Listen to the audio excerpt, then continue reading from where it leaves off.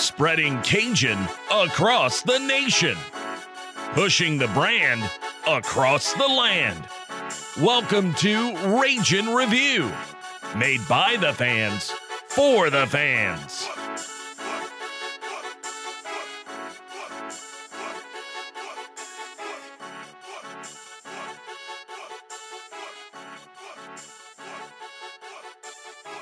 Cajun Nation, happy Friday. Welcome to Ragin' Review. Matt Miguez here. Weather's getting warmer outside, and that just means that baseball and softball are heating up as well. Plenty to talk about between the Diamond Sports. We'll get into baseball and softball from the last week, and then we'll preview baseball for this weekend as they are in Hattiesburg to play Southern Miss. Obviously, the softball program, their weekend series with Georgia Southern has been postponed due to COVID issues between the Georgia Southern program. Like I said, Matt Miguez here. Welcome to Ragin' Review. Joined always by my co-host, Jerry Abear. And today we are joined by a very special guest. Like I was saying, all of Cajun Nation knows who this guy is. He's, most of the time, at least, he's smarter than his own good. Mr. Ian Ozan. Ian, how are you, man? I'm good. Now, I have to question you about something. Are you sure that most of Ragin' Cajun Nation knows who I am? Because I've been flying under the radar as of late. So I'm not sure if everybody knows who I am. Maybe giving me a little bit too much credit. I mean, you are the man, the myth, the legend. So I figured credit was due where it was due. Okay. Well, if you thought it was, I'm not going to argue with that. I appreciate that. No, absolutely. We enjoy having you on as always. Like I said, smarter than your own good, especially when it comes to the world of sports. Sometimes we'll start. I've always wanted to ask you this, and I've never gotten the chance to. You were a contestant on Sports Jeopardy with Dan Patrick. What was that like? It was phenomenal, and one of my dreams is to always go on the Trebek version of Jeopardy. May he rest in peace. And because I worked for KATC, I couldn't qualify for the show because we broadcast regular Jeopardy. But when Sony did the spinoff, when they did Sports Jeopardy, I took the test just on a lark, got the call back to go to Houston to do the tryout, and then they called back and said, "We want you on the show." Turns out, even though Channel 3 runs regular Jeopardy, there was no eligibility issues there. So they said, "Yeah, come on down and do the show." Getting there, getting on the set, holding the signaling device, and of course with Dan freaking Patrick there, it was a dream come true. It's an experience that I don't know if I'll ever top, quite honestly. It's one of those things where you're on set, and it's so easy to play at home because it's just you and the TV. When you're on the set, though, and you're playing two other people, you have to figure out the signaling device, and you also have to figure out how not to psych yourself out. It's in some ways it's nerve-wracking, but at the same time, it's almost as if for basketball players who want to get to the NCAA tournament, when they finally get there, they have their one shining moment. That was my one shining moment, and I'm amazed Luther Vandross wasn't playing in my head the entire time. But it was just absolutely phenomenal. I would not trade that experience for anything in the world. Even though I didn't win, I still wouldn't trade it in for anything. Yeah, something like that, that's just, like you said, that's something that you never forget. Like you said, even though you didn't win. But, you've been around Ragin' Cajun sports for a very long time. About how many years would you say you've been involved with the programs? I've moved back to Louisiana in the summer of 2010. Okay, so my 10 first years. Fill-in assignment. My first fill-in assignment was about a year and a half after that. So almost 10 years now. Yeah. Okay, and so yeah, like we said, you've been around the block when it comes to these programs. I'm gonna start with baseball. So far in this season, 9-5, 7-2 at home, coming off the weeknight loss against Mississippi State. So far 14 games into the season, what are your thoughts on this program? I'm not worried. The bats will come alive. Matt Diggs will figure that out. The pitching has been phenomenal so far. I think the bigger issue for the Raging Cajuns right now is trying to close out series like who we saw against Houston Baptist. Now, of course, they swept Rice, but there's no reason why they should have lost against Houston Baptist. I get things happen, and that's why we play the game. Anybody can win on any given day. But I think the Bats will take care of themselves, and I think the Cajuns just need to make sure that they have their confidence going into Sun Belt Conference play.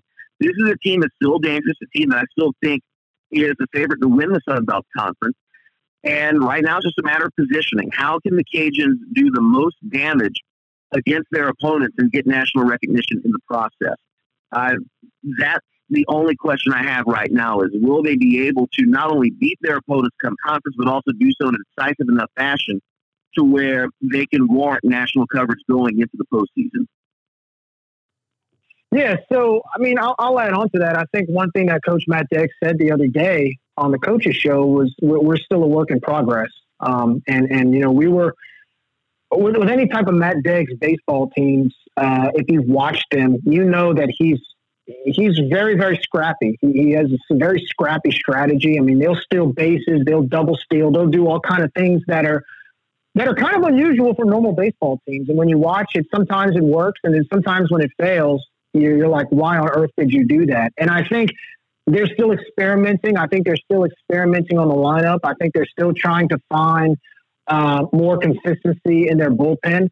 You know, one thing that Coach Deggs did last week was he played a lot of guys in the bullpen, some of which only pitched maybe 2 or 3 pitches. He'd take them out.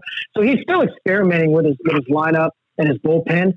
But in spite of that, look, they're 9-5 right now. They've had some decent wins. They have, I mean, look, this schedule coming up, you played the number 2 team in the country the other night. You've got a 3-game series at Southern Miss. That's, you know, RPI wise, I want to say they're in the top, maybe fairly top 100 or something like that. Then you've got a Nichols team that's always scrappy that you have in the midweek. And of course, you've got a top 15 team in TCU coming to town for a 3-game series at the Teague next week. So, and then you follow that up with a 4-game series against Coastal. So this stretch coming up, this 3-week stretch, in my opinion, is probably one of the hardest stretches that any team in America has to deal with. And we're going to find out the character. We're going to find out the fight in this team. We're going to find out the grind. If there's any coach or any team that could take on this challenge in the next few weeks, it's a Matt Deggs coach baseball team. And we're going to find out starting today what this team is made of on the road in Hattiesburg against a really, really solid Southern Miss ball club. Yeah, you know, like we were talking about before we hit record, you know, this is a perfect opportunity for this program to get some big time quad 1 wins. You know, Southern Miss is currently a quad 1 program, and you know, we were talking before we went on air. They have a team batting average of 201 at the moment, which, you know, in today's college baseball, that's not very high. And with the pitching that we have, I think this is a perfect opportunity to kind of exploit that weakness with our biggest strength and pick up some serious wins for the RPI heading into next week's 3-game series with TCU. But for the Raging Cajuns, they can't overlook that Mendoza line batting average. You look at that, say 201. We'll get out of this game relatively easily, the series easily.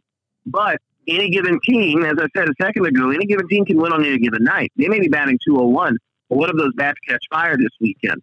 Cajuns will have to rely on their pitching and make Southern Miss look like the 201 team that they are.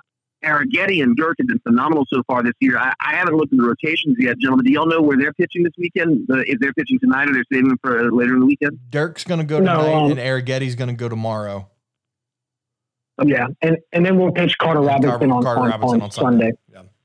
But, yeah, I'll add on to that. I mean, you know, one thing's for sure. We have a pitching staff that could complement, or should I say that could play into that Southern Miss team hitting 201. I mean, look, right now, Southern Miss, I guarantee you, they're looking at it as not only do we need to improve our bats, but, you know, we're going to have a challenge ahead of us this weekend especially the first two, between Dirk and Arrighetti.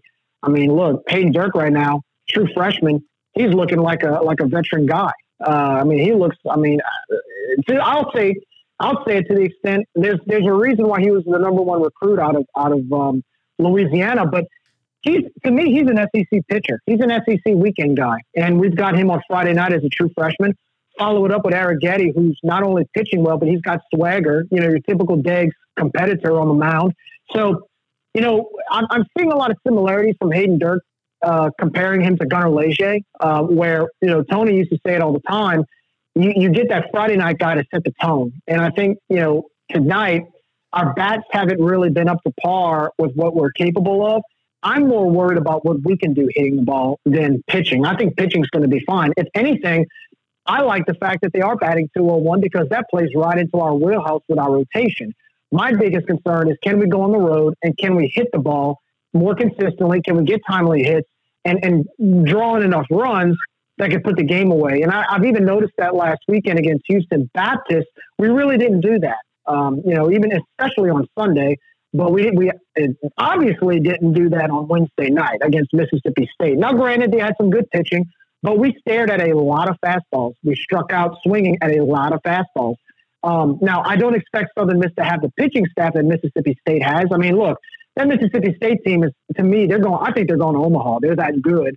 But if there's any weekend for the bats to come alive on the road, it's this one, because not only you want momentum hitting the ball, but they're struggling. Southern Miss is struggling at the plate as well. So we're playing against a team that actually is hitting worse than we are. This is ripe for the taking to get some confidence winning on a solid road series against a really, really good Southern Miss team. So I'm with you, Ian. You never know, but I do trust that this pitching staff can get it done. And if there's any pitching staff that can continue the Southern Miss batting slump, it's this one. Yeah, absolutely. No question about that. Game tonight, 6:00. Tomorrow will be at 2, and Sunday will be at 1.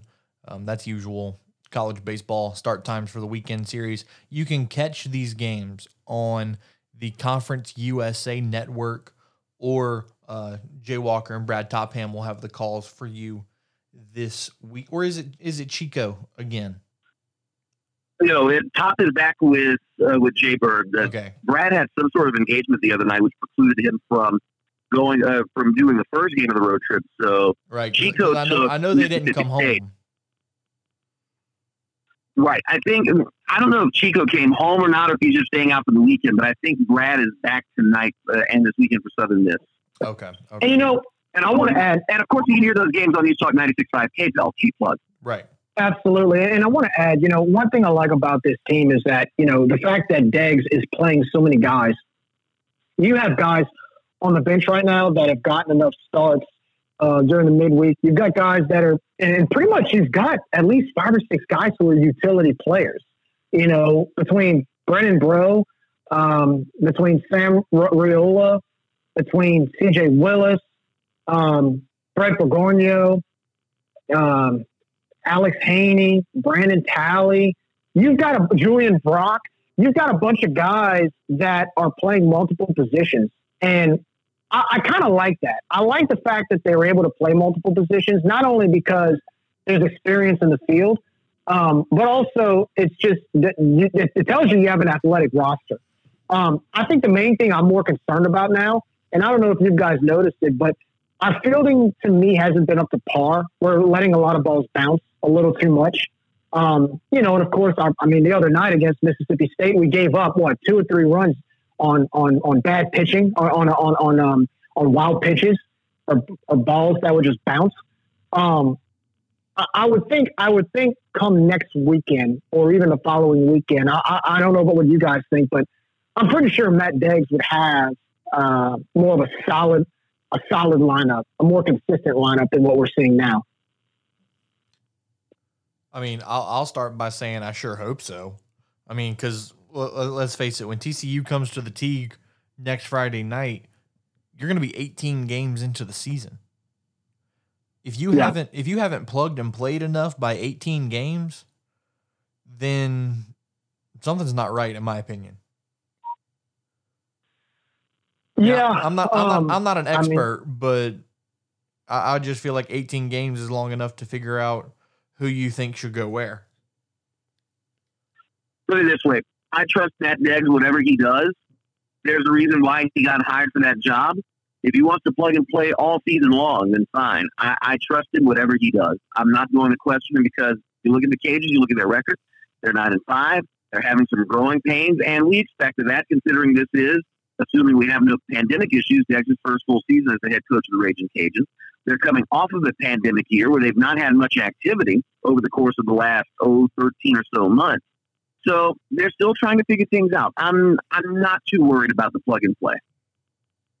Yeah, I just hope that there's more consistency in that. And like my thing about the plug and play, if you're going to plug and play, just don't make so many fielding errors. I've noticed that a little bit, and of course, like Coach Dex said, I mean, I'm not as concerned about it as much as I am. I would hope come conference we have more of a consistent lineup that can, where you just have guys to rely on. And I think the good news is that I expect us to not only improve by conference, but I expect us to really win most of our series in conference. If we're able to compete these next 3 weeks, of course, including Coastal Carolina, who's our conference opener, you take 2 out of 3 this weekend or even get a sweep and you take care of business against TCU, it can only get easier playing the likes of Little Rock and don't get me wrong, UT Arlington and Texas State have had our number, but they're not TCU, nor are they, in spite of course, Texas State run-ruling TCU the other night.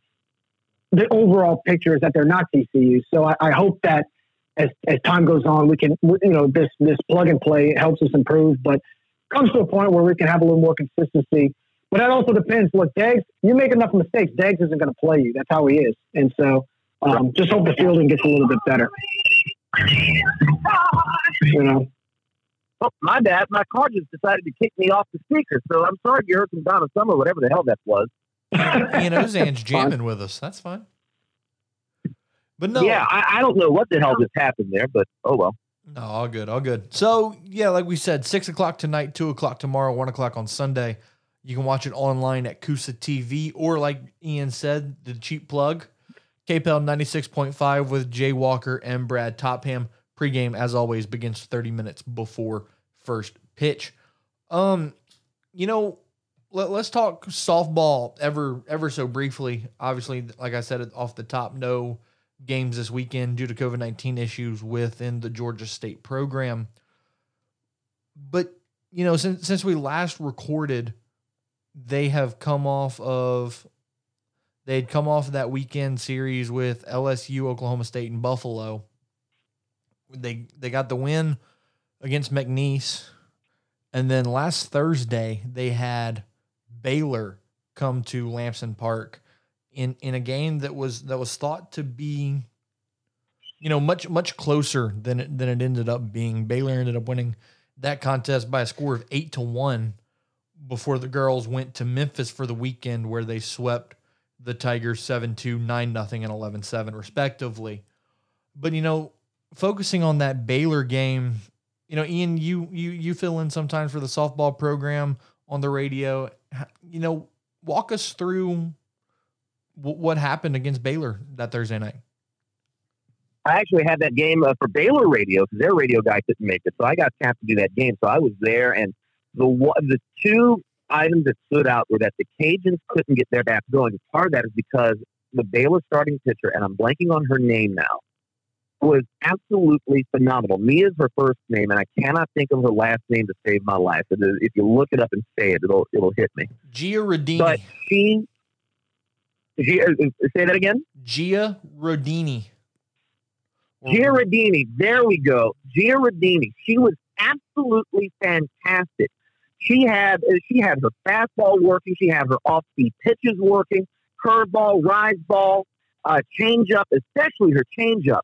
The Cajuns could not hit her outside of the first inning where she gave up a run. At that point, the Cajuns tied the game at 1 and stranded, I think, another base runner or two in that frame. The Cajuns couldn't do anything against her, and especially after the 4th inning, it was all Baylor. And Summer Ellison didn't look like herself. I don't know if she just had a case of it wasn't a case of the Mondays, but a case of the Wednesdays or Thursdays rather. I don't know what happened there. Summer didn't look like herself, and it looked like she was going through the motions. And I can't explain that. Her pitching was off.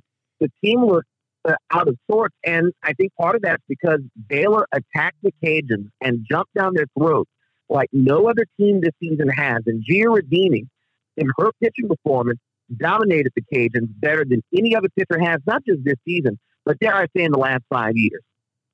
She put on a pitching clinic. That's how good Radini was. Yeah, and for Louisiana to play that game and for them to go through that, they were shell-shocked. But with that said, I think they needed that game. I also think the losses to LSU and Oklahoma State, I think also are a wake-up call. The Cajuns were, I don't know, because I don't know the players. This is just me freestyling. Maybe they got a little bit too high on themselves with that top 10 ranking they had coming into the season. Maybe they thought that they were untouchable. Now they've learned that not only are they touchable, but they certainly, in this case, they're a bunch of Rocky Balboas in a field of Ivan Drago. Yeah. Coach Glasgow, he didn't sugarcoat it, last week when he talked about summer, summer not being summer.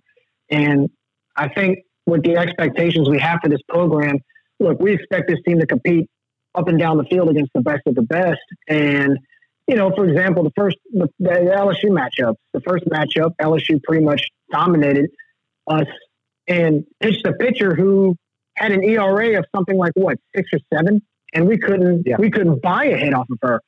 Follow that up with a big win against Oklahoma State, only to play LSU in the next game, and we bounce the ball to first base and lose the game with that. I mean, that's not good. Teams don't do that, and I think losing heartbreakers like that and then coming back and struggling against McNeese twice and then losing that game to Baylor, something's off. I know losing someone like Raina O'Neal makes a big difference in your lineup, but at the same time, it's almost like next girl up. You have to have somebody come up right behind you to perform. And I just feel like the bats haven't really been doing that, not to the reputation that we have as a hitting team. Add that in with our pitching being a little bit off and giving up 6-7 runs at a time, especially to teams like McNeese. That's not the softball we're used to. And I think, maybe that, like you said, maybe that loss to Baylor is a wake-up call to make these girls realize we can't just show that uniform, Louisiana Raging Cajuns on your uniform does not automatically get you wins. You have to show up and play every game. And hopefully, and with this weekend being postponed due to COVID with Georgia Southern, hopefully they get a break. They can kind of, loosen up a little bit, do a little bit of extra workouts, condition a little bit more this weekend, and kind of, sometimes you got to have to stretch it out after you're trying to catch your breath, right? It'll be a weekend for them to kind of recover a little bit, go into next week and go in with a fresh start. And let's use a parallel with women's basketball here. If you remember, the women's basketball team struggled early in the season. They started off 1-5. They won their second game on January 2nd at Texas State. The Cajuns' next 2 weekends were postponed because of COVID issues with opposing teams. They wound up getting a 2-week break, and then after that, rattle off 15 straight wins. This may be the same kind of thing for the Raging Cajuns. Rough start to the season, albeit they still have a winning record. They get drummed at home by Baylor, go on the road, get the sweep at Memphis, and then they get a COVID-related break where a series gets postponed. Maybe with that bad loss, plus the confidence-building series sweep at Memphis, and a week off to digest everything and to recover, maybe this is what starts to run for Louisiana.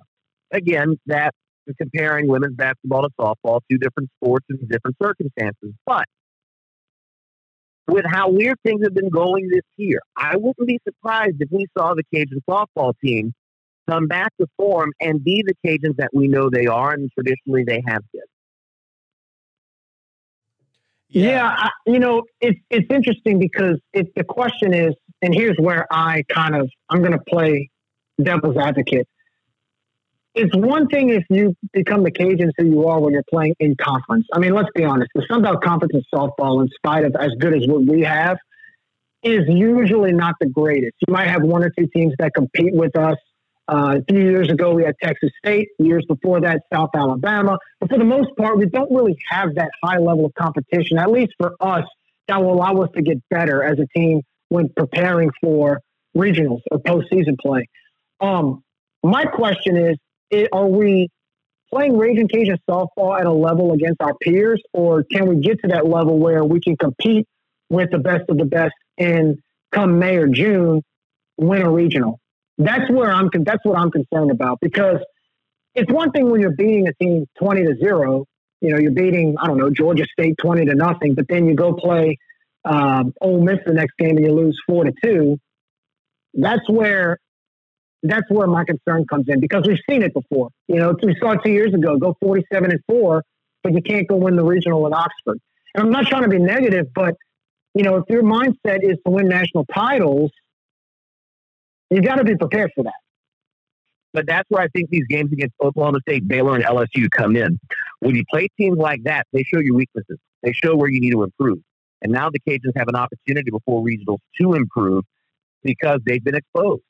These top-tier teams, these nationally ranked teams, have exposed the Cajuns and their weaknesses. Now it's up to Louisiana to fix those weaknesses before they're exploited again.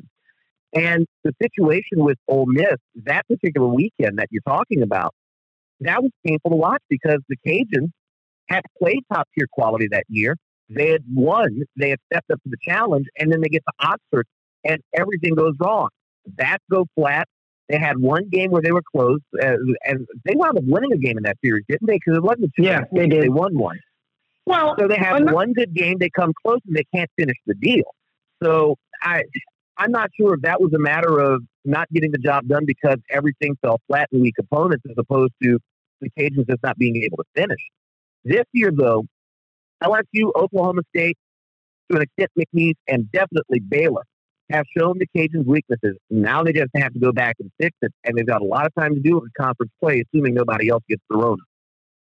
Yeah, and I think moving forward, too, what's frustrating about 2 years ago, and what hurts us sometimes is our conference. I mean, you go 47-4, and you can't even host your own regional, especially a team like us, where we have a reputation. We are known to be a dominant force in softball, and just because our schedule was so weak, in spite of playing good teams non-conference, we couldn't host. And so that's what that tells me is our competition within the conference isn't that good, to where even if we go on a crazy win streak, will we still be prepared to face a P5, a school that, who has been weathered? I mean, look, Ole Miss and those teams in the SEC, they have to play each other in conference. They have to, they have to face the Alabamas and the LSUs and the Texas A&Ms and the Floridas and week in and week out, which means even the most average team, and we've had debates about this in the past, not us, but, judging whether or not, in the selection committee, when a 500 SEC team gets in, you're like, well, how the hell did they get in? And then you realize, you look at their schedule and you're like, okay, well, that makes sense, But also, let's face it, the 500 SEC team got in because of name brand recognition. That's true to an extent, but at the same time, it's their competition too, is what I'm saying. Not saying it's the right thing to do, but it's competition. And I just feel like with us, again, I repeat what I said. I think we still, you play what's on your schedule, obviously. I just hope it's enough come regional time. That's all I'm saying. Well, I think it will be. I think those losses help them. Sunbelt will help build confidence back. What they do in regional is up to them after that. Agreed. I have a comment to bring up, but one thing I want to say before that, looking back at that Oxford regional in 2019, the Cajuns actually they were a win away from the Supers. You see, they were a runaway at one point, weren't right? they? They were. In the deciding game, they were close. Yeah. So entering Sunday, Ole Miss had to beat Louisiana twice. The first game they won pretty handedly, 5-1. And then, like you said, Ian, in the second game, bottom of the seventh, we're up 4-3 before Kaylee Horton slaps a bases loaded single to score 2 and win the game. Right. So, I mean, again, you were in a situation there, you had to win one game, take care of business. And I mean, you couldn't, you got outscored 10-5 in those 2 games. Yeah. But it is what it is. And talking about this year, talking about if the schedule's enough. I think it will. I agree with Ian. I think it will be. You played Baylor, who walked into the season ranked. You played Oklahoma State and LSU, who are both top 10 teams. Keep in mind, you beat Oklahoma State one of the 2 times you played them. Then you got 2 games coming up this week with Baylor. Texas State is a conference opponent who's also currently in the top 25. And then not to mention, you play Alabama later this year. So from a schedule standpoint, if the Cajuns can figure out their issues and take care of business, the schedule definitely does them some favors come regional time. Right. Yeah, I agree. So now it comes down. The scheduling part has been done. Now it's come down to, can you get your bats going? Can your pitchers stay healthy and stay right? And you win games when you need to. Yeah.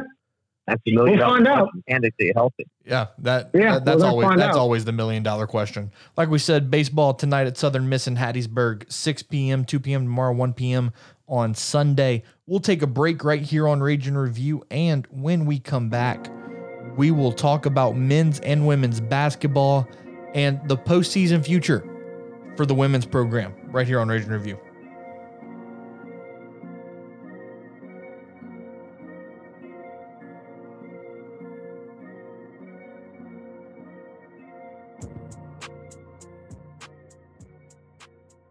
Chris Russo of Russo Exploration encourages you to donate to the Ragin' Cajun Athletic Foundation. The RCAF, the official fundraising arm of Louisiana Athletics, supports over 400 student athletes across 16 NCAA sports. You can invest in the RCAF today for as little as $5 a month. Just go to myrcaf.org to get started or call 337-851-RCAF. As always, donations to the RCAF are tax deductible. Your investment today will enrich the lives of every athlete that puts on the vermilion and white. Go Cajuns!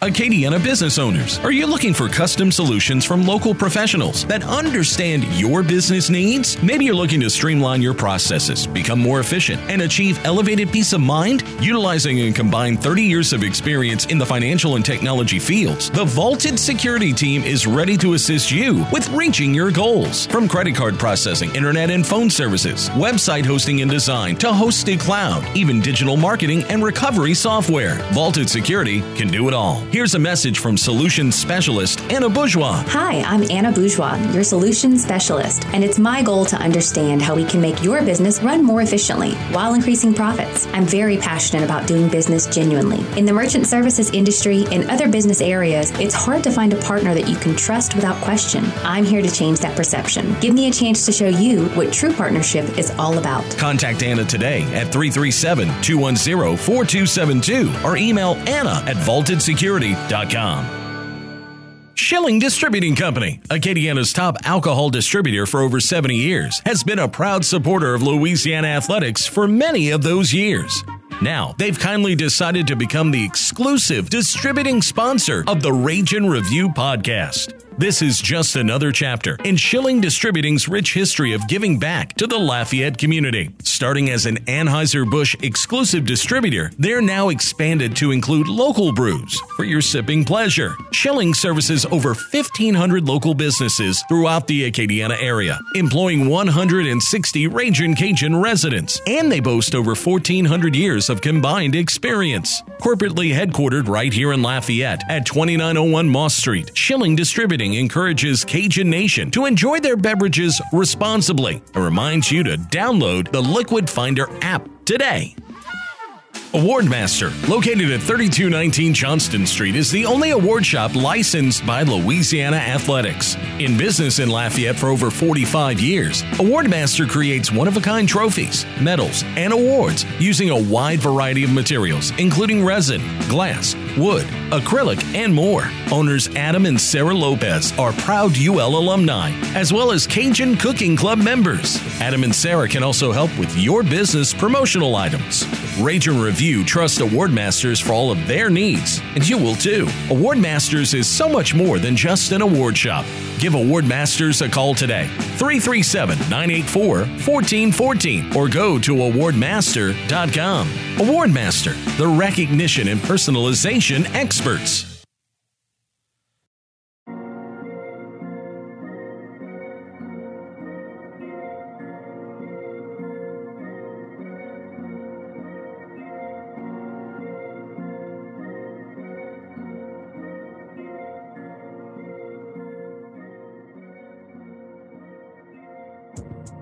Welcome back to Region Review. Matt Miguez here. Jerry Abear and Ian Ozan joins us as well. Gentlemen, let's go to the hardwood now. Let's start with the women's program.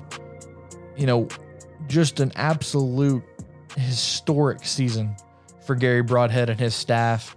You know, started off rocky. They were 1-5 at one point before they strung off 15 consecutive wins, which is a program record. They ended up playing for the Sun Belt Conference Championship on Tuesday, I believe it was. No, it wasn't Tuesday. It was Monday. Monday. And they were unsuccessful in their efforts against Troy. But, of course, you got to give credit to Troy. They have been a phenomenal women's basketball program for years now. Final score 65-73. They fell to the Trojans. You know, one thing I thought was interesting about this game is they were talking in the pregame, 45 Division I women's basketball players averaged a double-double this season. Troy had 2 of them. Yep. So, I mean, right there, that's a tall task to stop, especially when you only have one true big in Ty Doucette. But you know, end all be all, great season for the Cajuns, 16-6 on the year, second place in the Sun Belt. But since they were the regular season champions, they have earned themselves a bid into the women's NIT. That bracket will obviously be released after the NCAA tournament has been set. Ian, Jerry, you know, what are your thoughts about the NIT? What kind of seed do you think they'll get? So on and so forth. Before we get to the NIT, I want to go back to the conference championship game. I do not fault Gary Broadhead at all. Oh, yeah, it was awful. The outcome of that game. It was awful. Broadhead's game plan was to attack the bigs and to draw fouls and to get the Cajuns to the foul line. Louisiana could not buy a foul call to save their lives. Now, for that matter, Troy didn't get any foul calls either. The officials allowed every bit of contact that you could possibly see. Stevie Wonder could have called these fouls. These officials didn't. Micaiah Holland took a three-pointer from the corner, either late in the first quarter, early in the second quarter, got knocked down. She got bowled over like she were a running back getting hit by Ricky Jackson. She twisted her ankle on the play, came out of the game, and didn't come back until late in the fourth quarter. That was not called as a foul. Only 2 foul shots were granted the entire first half. Troy took them. Oh, by the way, those foul shots came with less than a minute to go in the half. Yeah, I remember. The Cajuns' game plan was to attack, was to get to the basket, and was to get foul shots. And the officials did not call a single foul in the first 19 minutes of the game. They called hardly any fouls the rest of the way. And quite frankly, it was a disservice to both Troy and Louisiana because it affected them and forced them to change their game plan. Troy adjusted. Troy was the more physical team. They got away with murder, but figuratively and almost literally, and they wound up winning the game. I don't fault them for taking advantage of what the officials gave them. But that's not Gary Broadhead's fault. That's not the Cajuns' fault. They played their game. They tried it, but they couldn't adjust to what the officials granted them. That was their only fault. Yeah, I can remember I was driving to Lake Charles for a high school top 28 game, and I was listening to your broadcast on the radio, Ian. And there was one point early in the second quarter where you were getting pretty irate. Which I was. And which obviously there was one every particular right call, to do so. There was one particular call, I don't remember if this is the second or third quarter, where Tyriana Doucette's trying to get down low. She's being held by either the center or the forward for Troy. Jersey being held, she was grabbed by the waist, and Ty got called for a charge after she pushed the girl off. And I'm thinking to myself, how in the world do you see the push, but you don't see the holding, the hand checking, and the grab? Even in the NFL, that would have been a flag. That's how blatant it was. But yet, Ty gets called for a charge because she nudged the girl off. I've said it before, and I'll say it again. I know this year with the pandemic, it's not been the best of officials because you have some who opted out. But truly, this was the best the Sun Belt Conference can do for its tournament championship game. I mean, it's wash, rinse, and repeat when you really think about it. Well, the Sun Belt has done nothing but fail us this year, but, continue. Well, I don't want to say that as a whole because there have been some games where the officiating was decent. I will give them that. Some crews worked well. The first couple of games of the tournament, and I said it on air, I don't remember if it was Saturday or Sunday, but one of the officiating crews we saw this weekend was spot on. They were fantastic, called a great game. They were consistent with the fouls the entire way. They let them play, but they also called fouls that affected the game, that affected the flow of the offense. The one area where the officials, except for Monday, were awfully consistent was the offensive fouls. I think I saw more offensive fouls called in the tournament than I did during the regular season. It was a point of emphasis, and the officials, for the most part, got them right. But Monday, my good Lord, that was, I don't know. I'm an official. I don't like to critique officials. I don't like to call them out. But Lord, you had no choice but to call them out on Monday. Yeah, it was kind of tough to watch because everything was discretionary almost. Where a lot of the foul calls were very subjective. Some where all foul calls are subjective, but not what call. What I mean by subjective is, yes, they're subjective, but what I mean by subjective is you just didn't know what was going to be called and what wasn't. You would see there was one possession, like you said, where one of our girls gets literally grabbed, and they call a charging foul, but then the very next possession, somebody's getting, basically like hounded under the basket, and they don't call anything. I've seen a thing, when you see the bench react where they're throwing their arms up in the air multiple times and nothing's being called, there's something wrong there because, like you said, now you don't know what's going to be called and what isn't, to where you really don't know how to plan around it, right? So that's an issue. That's an issue. I thought that was an issue the other day. Overall, I think what did the Cajuns in wasn't necessarily, look, they made some down the stretch. They made some key shots. I'll tell you that one of Troy's main weapons on offense in the paint was Selmas Karenga. Yeah, 22 rebounds, 11 offensive rebounds, 11 defensive rebounds, and there was no way to stop him. She was dominant. She'd rebound in front of like 3 Cajun defenders and would put it. The number of putbacks she had. I think that she was part of the reason of one of the factors that did us in. No doubt about it. The was just unbelievable.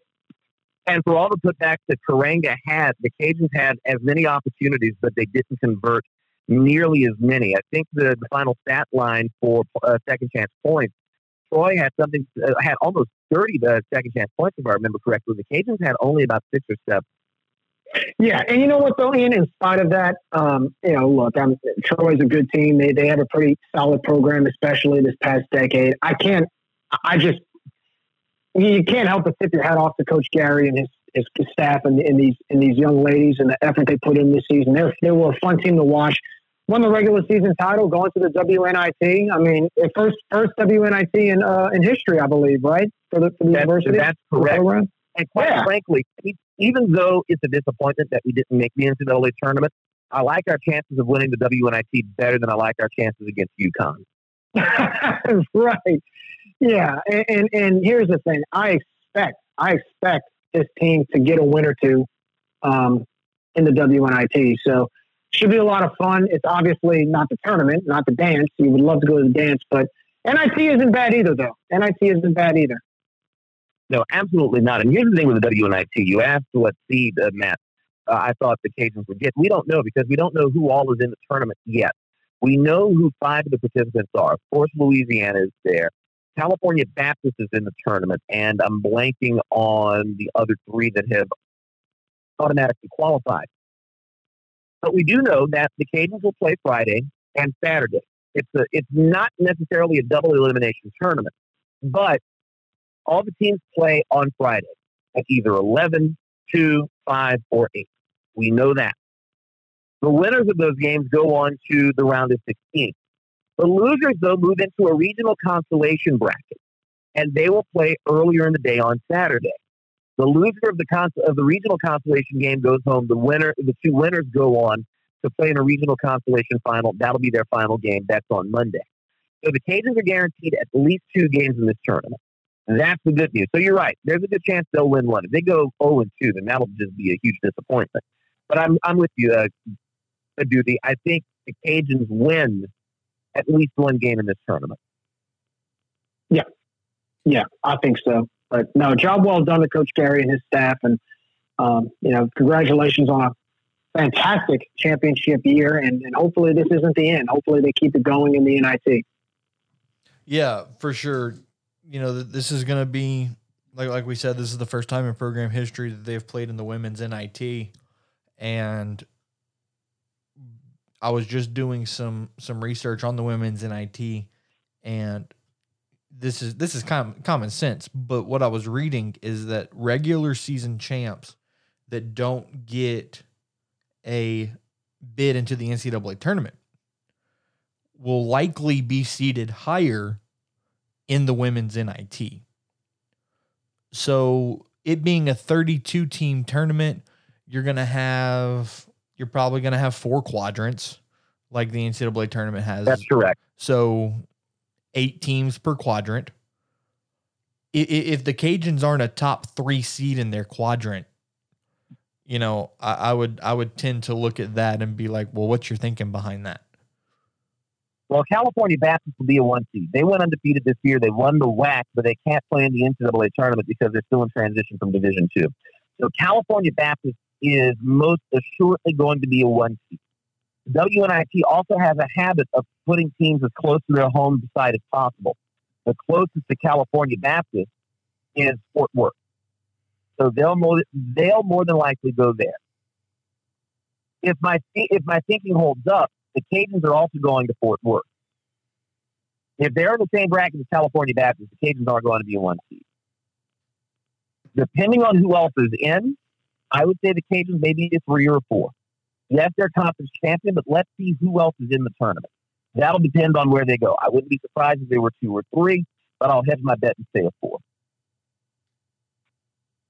Fair enough. I mean, anything on the top half of the quadrant would be considered a victory for this program. I mean, looking at it in the grand scheme, when Gary Broadhead got hired for this job, I always knew he could put a team of this caliber together. Right. And you had that team with Kia Willridge and Kiki Veal. They were special, but they were missing something. This team has everything that team had and then some. I don't disagree with that. And I could get into some of what the differences between these teams are, but it would take up an entire podcast by itself. But you're right. This may be the best all-around team that the Cajuns women's basketball program has had. And that's not a knock to Rhonda McCullough. That's certainly not a knock to Kim Perrott. But you look at those teams from the 80s. Now that I'm thinking about it, you take that team that went on the 10-game win streak back in, or 9-game win streak back in 87-88, the team that had the record before this. If you could hit a time machine, bring this current team back and play them against them, I don't know. It'd be a scrappy matchup. It'd be like Rocky and Apollo Creed, the third match that nobody got to see. Who wins it? I don't know. I flip a coin on that one. I'm loving all the Rocky references, Ian. That's would you agree that that's the greatest sports? Would you consider Rocky an anthology? Yeah. Is that the greatest sports anthology of all time? I Are we including documentaries in the anthology series or no? I mean, I guess, yeah. I don't know. Ask me that next week. I'd have to think about that one. Ask me that next week, ladies and Put gentlemen. it this way: this is the one thing I know about sports movies. Rocky V might be the worst sports movie of all God, time. yes, it's awful. I don't think they even claim it anymore. Like they don't even include it. Awful. 4's the best one. Sylvester tries not to claim it, but unfortunately, it's there. 4 is the best one. Oh, dude, 4's my favorite Rocky. Well, 4 is my personal favorite too. My personal just in terms of cinema, 1 is the original is probably the best of all the ones produced. My personal favorite of the original 5 is 4, with 3 a close second, followed by 1, 2, 5. Yeah. My favorite's 3. I like 3. How he and Rocky and Apollo team up, and Rocky kind of because you see a side of Rocky where he gets that eye of the tiger, as Apollo called it. He gets his mojo taken away because as Mickey would say, he became civilized. He's not as hungry, and then all of a sudden Mr. T just knocks him out in 2 rounds, and then Mickey dies, and all of a sudden Apollo brings him back to his origins, where he's straight up, grinding his way to get that mojo back, and ends up knocking out, Clubber Lang or Mr. T in round 3. And you see a transition. I really enjoyed that movie because you get to see Rocky at his peak, and then he makes that comeback as well, goes back down and makes that comeback. I got to go with Rocky 3 personally. Yeah, I can't argue with that. That's a good call. Yeah, that's a fair assumption. I've always enjoyed Rocky overcoming the Russian. I'm a fan of a good underdog story. But that's still. No, go ahead. It's still one of my favorite quotes. When somebody asked me a prediction, I quote Mr. T, Clubber Lang. Prediction? Bang. All right, guys, let's get back on track here, and let's go from the women's program to the men's program. Sunday that they played Georgia State in the semifinals. This game, I figured this game would be close. It always is when the Cajuns and the Panthers get together, especially in the postseason.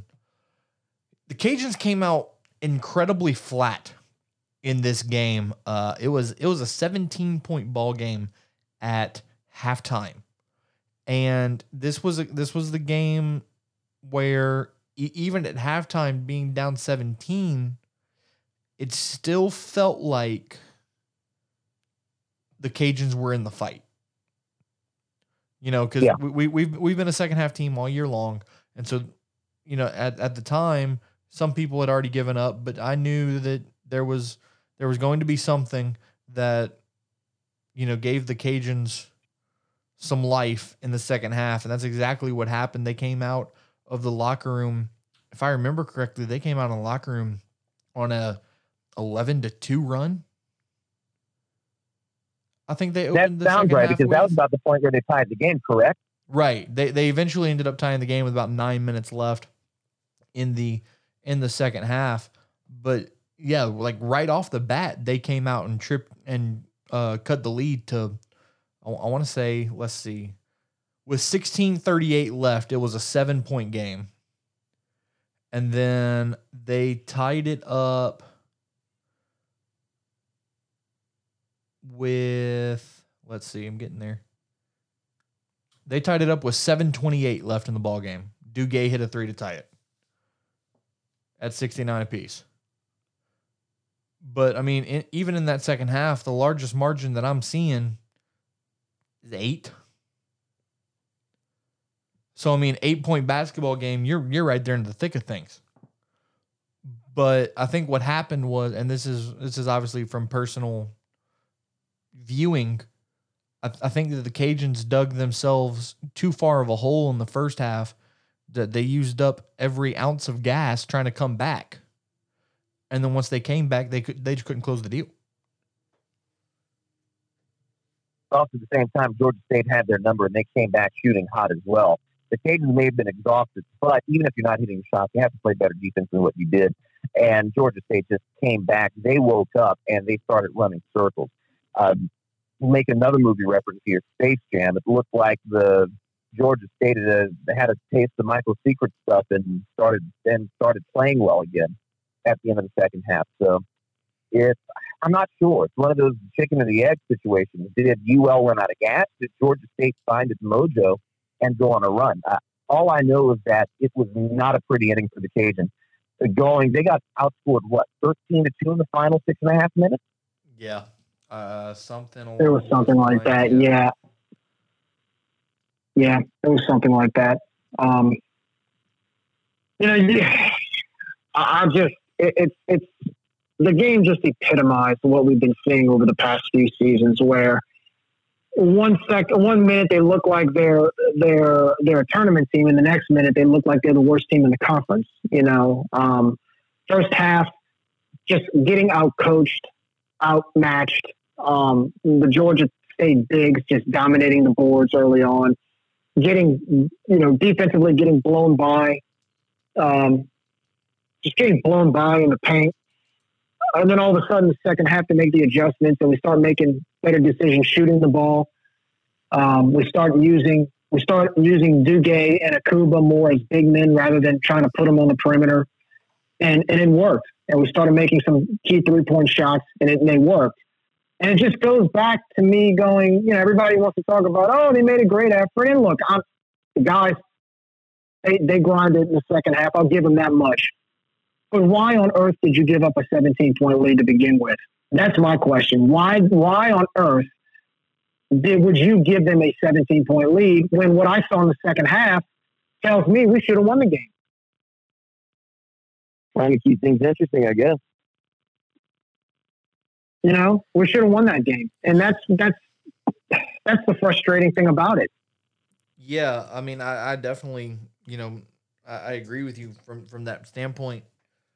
But, this whole thing, and obviously we're not the only people that feel this way towards the men's basketball program, but, this kind of performance happening, fairly often here in the last couple of years sort of begs the question, where does the program go from here?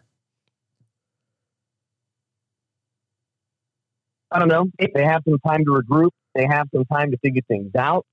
I know just reading some of the message boards that fans are getting antsy in terms of the coaching staff. But here's the thing. Injuries were an issue, and I know people are going to say that's always been an excuse. But they battled through injuries this year. They dealt with cancellations and other COVID issues.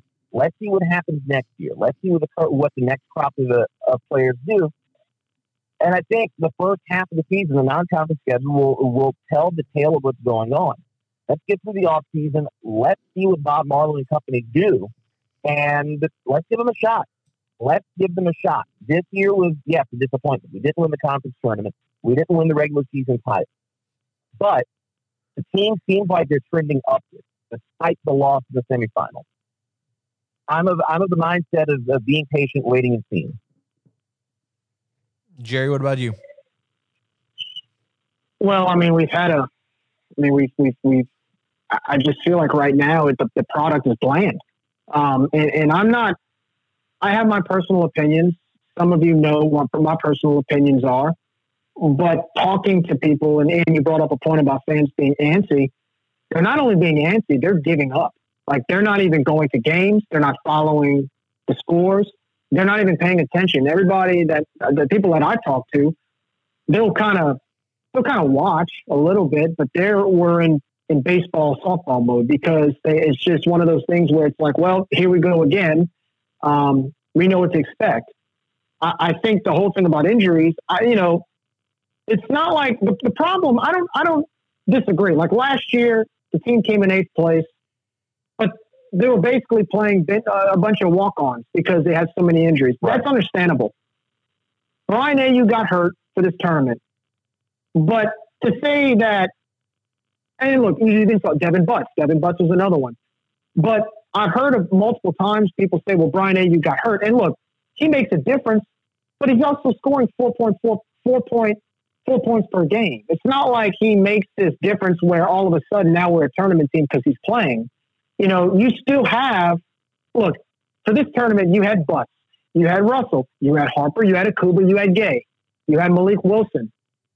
You had enough talent, in my opinion, to win the whole thing. But then one guy gets hurt, and now we're taking away everything else from everybody else. And all of a sudden now, because one guy who averages 4 points a game got injured. I mean, I'm sorry. I can't buy that. I can't buy that. I think right now what we're seeing is it's almost sort of the same results every year. I mean, we get to the semis, we get to the quarters, and we can't get past that round to get to the final. And I think after a while, people are just, and this isn't just me saying this, this is people I talk to. People are just, it's the same old, you know, and until something changes, you know, until the team can make it to the tournament final. Team hasn't made it to the tournament final since 2014, which was the last time the team went to the dance. Haven't made the final since. And that's not good. That's not good for the standards that we have. And so when I say that, yes, we have injuries. Yes, there's issues. But there's 300 other teams in America that have the same problems we do. We're not the only team in America that has injuries, especially this year with one guy going down. It's not like last year where we lost like almost the entire starting five. We lost one guy this year, especially in the tournament. We lost one guy. That was it. And he averages 4 points a game.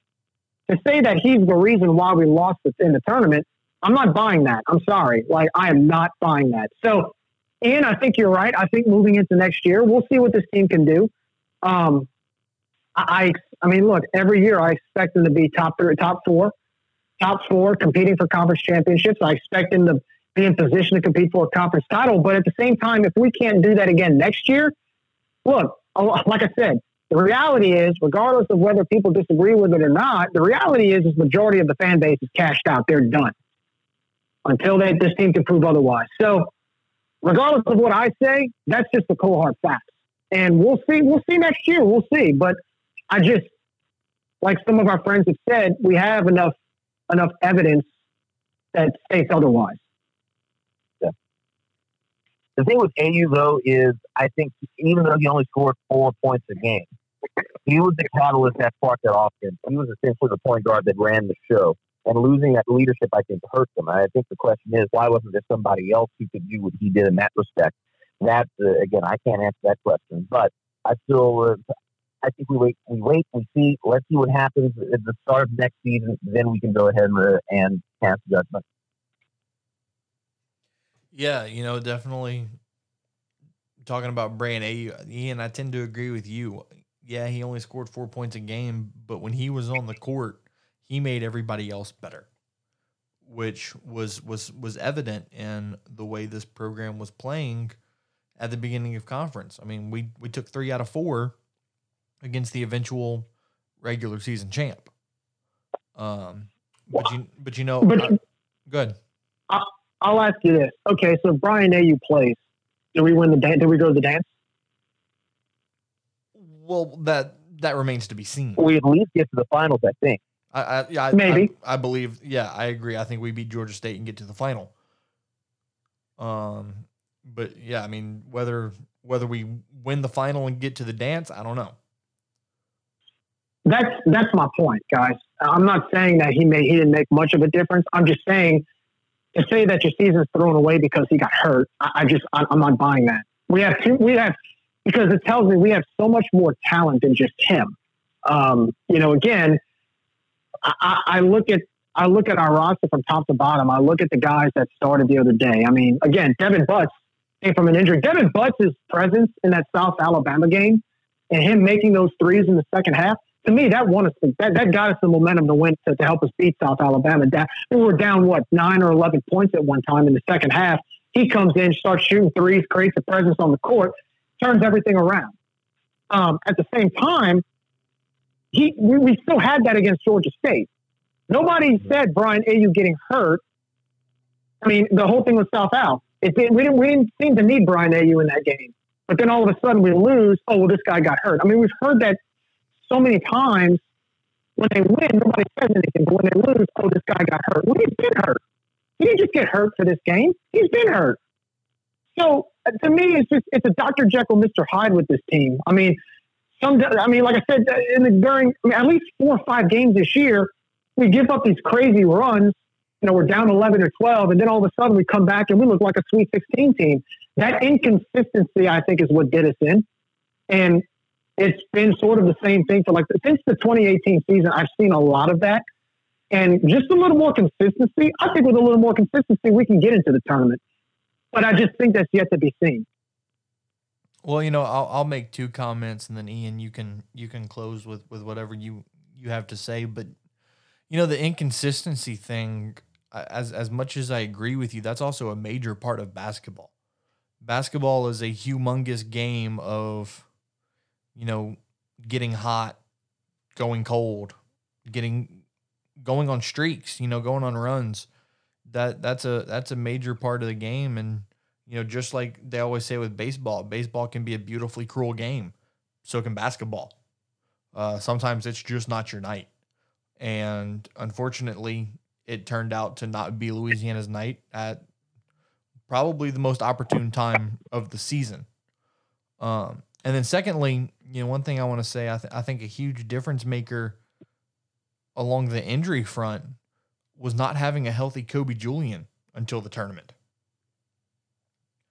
I mean, I'd say what you want about this program and the players that play for it. When Kobe Julian steps on the floor, I would say 75 to 80% of the time, he's the best player on the floor. Yeah, I will agree with that. I do think, though, the thing about Kobe is it's been 3 years of consistent injuries. I said this a few weeks ago here that, unfortunately for Kobe, and I really feel for him because he's trying out there, but I can no longer depend on him to say he's going to be fully healthy next year, because when you have multiple injuries like that, I mean, that's hard to come back 100%. Let's be honest. I mean, when you've had he's hurt his knee, 4 times, 3 times? I mean, you can't expect someone the following year. Like, I'm not going into the season, I'm not trying to badmouth the kid. I think he's a great player, and I love the fight that he has. But when you're that injury prone, I can't go in next year going, oh, well, I can depend on Kobe Julian. He's going to be healthy all year and he's going to do his thing, because the track record shows me that he's prone to get injured. So I would hope, my big thing next in line is I would hope we would have a bench that not necessarily can complement the gameplay of Kobe Julian, but can come in and step up. Kind of like what we saw with Harper this year, and I think, like I said, roster-wise, we had a bench. That kid's going to be special. Ty Harper? Well, we had Ty Harper. I mean, we had a bench this year. I don't even know, and that's the thing. We had a bunch of depth, and that's what's so frustrating, because to me, in spite of AU getting hurt the other day, we were good enough to win the whole thing. We had the talent to do it, and we didn't. I mean, that's just the harsh reality. We didn't, and I thought getting out coached in the first half against Georgia State, where you're running up and down the court, trying to catch your breath in the second half, just playing catch up all second half, did us in. Yep. So, I mean, we'll see what happens next year. It's just, I don't know, man. After a while, it's come to the point where we kind of know what to expect, and it's just the harsh reality. And look, we're fans, but after a while, especially next year, if we can't at least make a run to the tournament, at least get to the conference final, I mean, at that point, I'm like, well, I mean, will we ever get there? Yeah, no, I mean, and it's a valid question to make. And it's a valid question to ask as well. One thing I want to touch on before we wrap up is Wednesday was Giving Day for the university. You could give, all kinds. You can give to all different programs throughout the university, whether it be academic or athletic.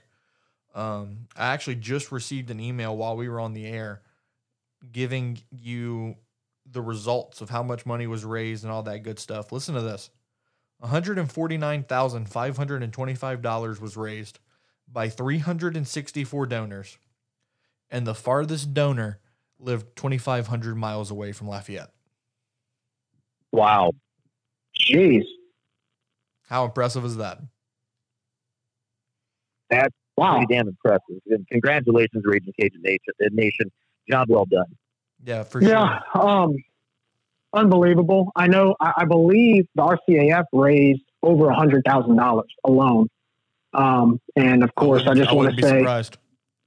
No, they did. No, they raised over $100,000 in RCAF alone. I want to congratulate the RCAF on that accomplishment, but I also want to say thank you to Cajun Nation, for the dedication and just, especially at a time like this with everything going on, finances are questionable in a pandemic, and people still stepped up to the plate. And it just goes to show you not only are fans dedicated, but that's love. That's love of the university, man. And when you're able to do that, I know for a fact that the people at the RCAF were very, very excited about this. And who knows? We may have a guest from the RCAF come very, very soon to talk about this. So, Cajun Nation, hold tight. We can talk more about this in the future. But, I know we're about to close, but Ian, I did want to ask you, real quickly, and I kind of getting back to men's basketball. What, I guess, in the Sun Belt, and I'm just curious about this because I feel like expectations are across the board kind of different amongst fans for whether it's even men's or women's basketball. I'll go with men's because men's is the second largest revenue generated sport in the country behind college football as far as intercollegiate athletics. What would you say expectations should be at University of Louisiana, just from your experiences and what you see? Well, I think the expectation that we see from the athletic department is conference championship every year. With women's basketball, just given their history, the expectations going into this season, I don't know how high they were. I think we expected the Cajuns to get to the tournament, make a run, maybe get to the finals, because that's the path they were on until the pandemic ended the tournament last year. The women exceeded all expectations this year, and now their expectations are go to the NCAA tournament next year. For the men, I think it's the same thing. Get to the conference championship, win a conference championship every year, but they've not delivered on that since 2014. I think the expectation is for the fans, for the front office, Sun Belt Conference tournament championship or bust, NCAA tournament or bust. That has to be the expectation every year. Anything less is fooling everybody. And quite frankly, to say that their expectations are anything less would be disingenuous. But expectations and reality are two different things. How do you get to that? How do you meet that expectation? How does that expectation become reality? And that's where the coaching staff have to figure it out. The men are awfully close. Even with the injuries, we saw they competed well. They got to the semifinals this year. They got close to winning it. They hit a bad stretch towards the end. They were down 17 in the semifinal game. They came back, tied the game, and then gave up a 13-2 run. The women were literally a few foul calls away and a few foul shots away from going to the NCAA tournament. It hurts that's how their season ended, that they're going to the WNIT, not taking anything away from them. That's a great accomplishment. But when you look at how that game turned out, that it fell to A, foul calls that weren't made, and B, a Troy team that adjusted and took advantage of what the officials gave them. It is what it is. They were an NCAA tournament caliber team this year. No ifs, ands, or buts. They met the expectations. The reality just came up a little bit short. TLDR, it's the conference championship or bust every year, the NCAA tournament or bust every year. Now, the million-dollar question is, how do you make that reality? I'm not a coach. I can't answer that question. Fair assumption. It's a fair assessment. So, obviously, the goal is to get to the tournament. And of course, and then the reason why I ask that is because if that's the goal, I see why fans feel the way they feel about programs, whether it's men's or women's basketball. There's been some impatience there. And I kind of wanted to harp on that real quickly because, and I know we've talked about it already, but it's very telling. I mean, when you have those expectations and you don't reach them, it's very telling. And now it's up to the administration, to say, okay, what are their goals and what have the results been, and how do we complement those, and what to do next. And I think, like you said, we're going to find out next year. We're going to see next year what happens. And hopefully those goals can be reached. Both programs, the thing is, both programs over the past 3 or 4 years have been close. Right. They have the resources. I've been saying multiple times in this conference. We have the nicest arena in the conference. We have the men's basketball side. We have the highest paid coach in the league. So we have money. Now it's time to complement those. And that's where my stance is. If not, then, if you put less resources in, obviously you get sometimes money, obviously all the time money talks. But I mean, even in baseball, that's why in baseball, people want to go back to a regional in 5 years. It's not something that's normal for us. So sometimes money has to complement, the results have to complement the money you put in. Return on investment, the basic principle of investing. And of course, I know the administration uses the terms investment when you put your money with the RCAF or any other matter. So yeah, I'm just kind of curious because again, it's just one of those situations where there's a lot of mixed opinions about both men's and women's basketball. I just kind of want to get it from your perspective, Yeah, the expectation every year is to get to the NCAA tournament. It's just a matter of how do you get there, and that's the question I can't answer. Yeah. Right. And, one thing I'll say before we go to the closing point that I want to make is, like Ian said, expectation isn't always reality.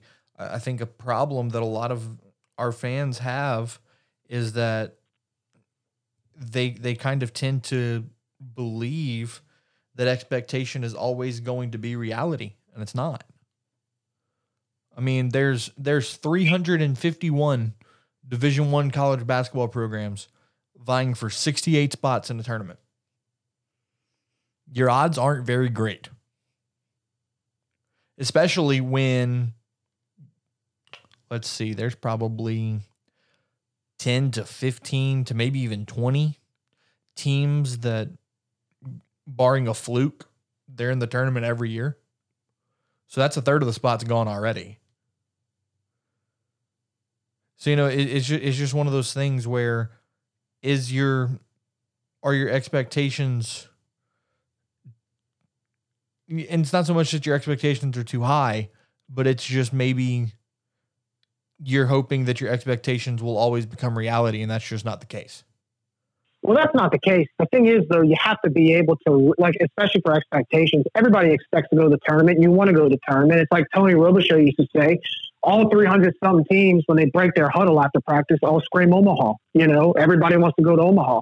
My biggest thing is, what do we do to, like Ian said, how do we position ourselves to get there? We saw the women's team do it this year. Women's team they were 9 points away. They lost by 8, but they needed 9 more points. 9 more points to go to the dance. The men's team was in the semis. They didn't get to the final. So, in order to be one of those 68 spots, to even position yourself, going to the championship game, that to me, that's almost the start. And I'm not saying both men and women have to go to the championship game every year. I mean, I'm not saying that, because sometimes you're going to stumble along the way. You saw it with the men's team in 2018, few injuries here and there, lost in the semifinals. But, with the women's, they've been to 2 finals in 4 years or 5 years. The men's have been to 1 in 10 years. And that's where I feel, that's what I'm saying, that's the reality. That's the harsh reality. So, I'm not, it's more, look, we have our expectations, but I also think both men and women need to position themselves like the women's did this year. When you go to the final, you've kind of set your expectation to where now you're just 40 minutes away from taking care of business. You got to position yourself too, Yeah, there's no question about it. Gentlemen, before we close out, today is March 12th, 2021. 365 days ago today was the day that the Sun Belt Conference immediately suspended all spring sports. My gosh. It is also 365 years to the day that the NHL and NBA suspended their seasons. Wait. You mean 365 days. I think you said years. Oh, I'm sorry. 365 days. It's been Whoever exactly thought 1 You year. said something, Jerry. I didn't want to be the one to correct him. Who would ever thought the Pilgrims played hockey, right? Right. No shit. No Oh, shit. dude. No, I had to give you a hard time. No, I know. It's all good. I know what you're saying. But yeah, I mean, from where we sat a year ago, Jerry, you and I and maybe Josh had joined in with us, but we had that conversation of, sports for the foreseeable future are over. Where do we go from here? From that conversation to the one we're having today, I mean, what are your thoughts on maybe how slowly, but how far we've come? And you want to take this one? I'll follow up. We've come a long way. We still have a long way to go, though. I think in some respects, there's some parts of the country that rushed back into sports too soon. And I think that was evidenced by some of the cases that we've seen where teams and schools and conferences, whether it be high school or college, have had to postpone games or suspend seasons. We've seen it with the NBA, with the NHL, Major League Baseball, where games were postponed, suspended, or canceled because of COVID issues. That's not to say there's a perfect way to do anything. There isn't. We're all feeling our way through this. But the fact of the matter is, sports has given us some sense of normality, even if nothing is normal about how we're doing sports. That's the good news. And as more people get vaccinated, and right now, especially here in Louisiana, now that the number of people vaccinated has outpaced the number of people that have tested positive for the vaccine, I'm confident that by the end of the year, we will be able to enjoy sports the way that we traditionally have enjoyed them. And that's together, that's in a mass setting, and not having to worry about the crowd restrictions. But the only way that happens is if we do our part and we are diligent in protecting ourselves and each other. That's what we have to worry about right now. If we want to watch sports, if we want sports to get back to a true normal, or at least pre-2020 normal, we have to make sure that we're doing what we need to do to protect ourselves and each other. It's as simple as that. I'm happy we are where we are now. I'm happy we have sports at some level, even if it's only 25 or 50% capacity. But the fact of the matter is, we still live in crazy times, and nothing is for sure. One last pop culture reference. Sting, back in 1996, when he became the Crow, told the New World Order that the only thing for certain about Sting is that nothing is for sure. That same line can apply to the coronavirus and the pandemic. The only thing certain about COVID and the pandemic is that nothing is for sure. That's the reason why we have to make sure we're covering our behinds and doing what we need to do.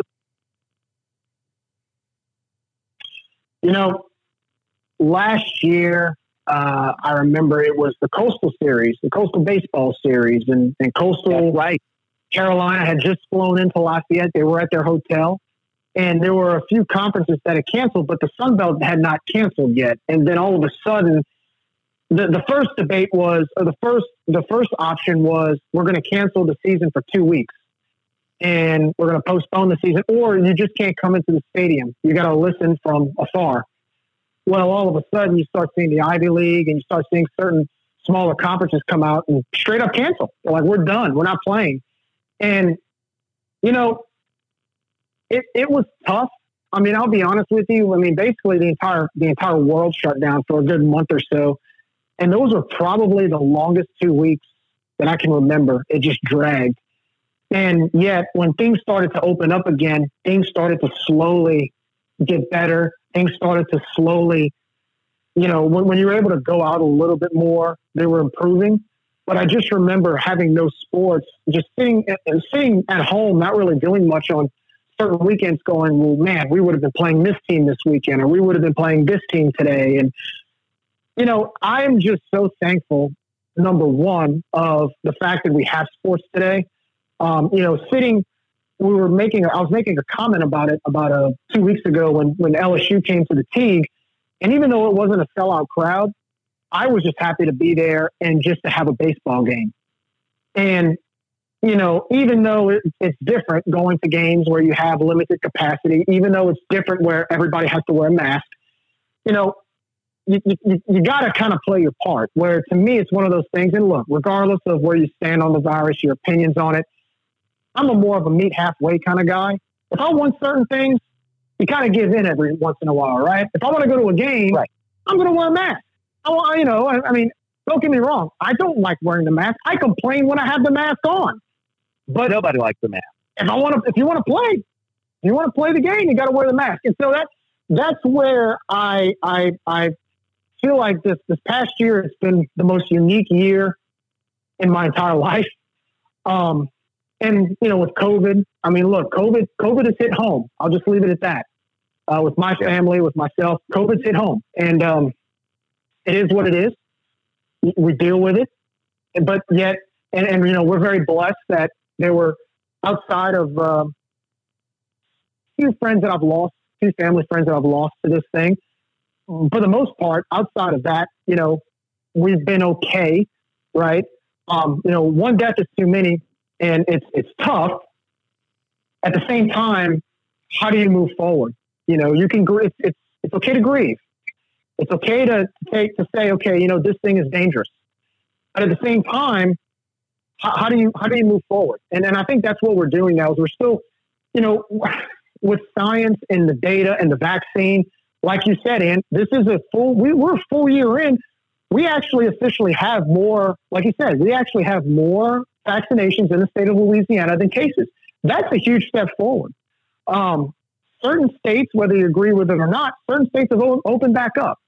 And so that right there to me says that certain people we have enough answers. We might have enough data to start bringing things back to a smaller sense of normality, not rushing it, but slowly bringing it to a smaller sense of normality to where, in spite of the cases, in spite of this deadly virus, we're finding ways to combat it. We're finding ways to counter it, whether it's herd immunity, vaccinations, people being safe, being careful, taking extra precaution. You have to. And again, if you want sports, if you want to be able to watch a sporting event on TV or go to a game, follow the rules and you'll have it. And so that's where I stand on the matter, where I'm just happy that we were able to play sports. After last year, we had that episode, and we were debating whether or not there was going to be a football season. And believe it or not, this football season turned out to be the greatest football season in Louisiana football history, which is crazy when you think about it. But without taking the precautions, without being safe, that never would have happened. And I think moving forward, I personally don't think we're going to take a step back. At least I hope not. I'm going to knock on wood right now, because I think we have enough scientific research. I mean, look, the whole thing about, on average, it usually takes 7 years to get a vaccine out to come to the United States. It took us 9 months. 9 months.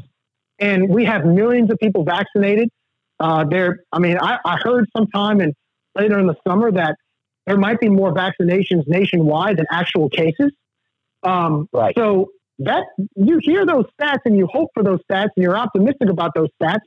Those stats will allow Cajun Field to have 25,000, 30,000 people there again. It'll allow the T to be sold out on the weekends. It'll allow Lamson Park to have standing room only in the outfield. Those type of stats is what you want. And I think we're on the right track. So I'm kind of giving a long-winded answer on this, but just to sum it up, man, this year has been a roller coaster ride. We have weathered most of the storm. I think there's some danger out there, but at the same time, where we are now, how we respond to it as opposed to last year, it's night and day. And so I'm just very blessed to still be here on the phone talking to you guys.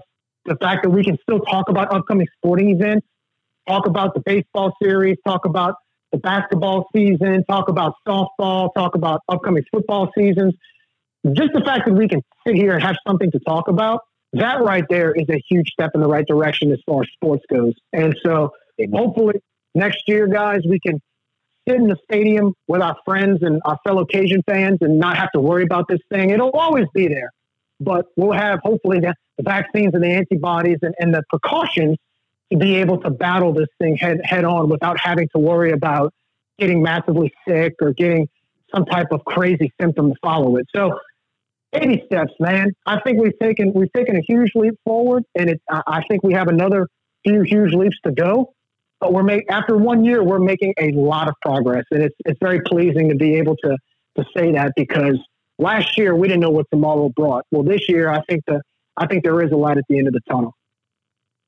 Yeah, and thankfully it's not a train that's coming. Yeah, we don't. Last year it was a train. Last year it was a train because we had no data to work on. This year we got enough data to where we can say, okay, here's what we need to do. Now let's do it. This year, and everybody plays a part. This year, the light's just the dirt bike.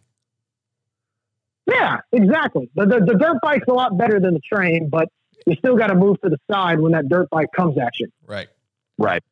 Hopefully next year it'll be just a horse and buggy.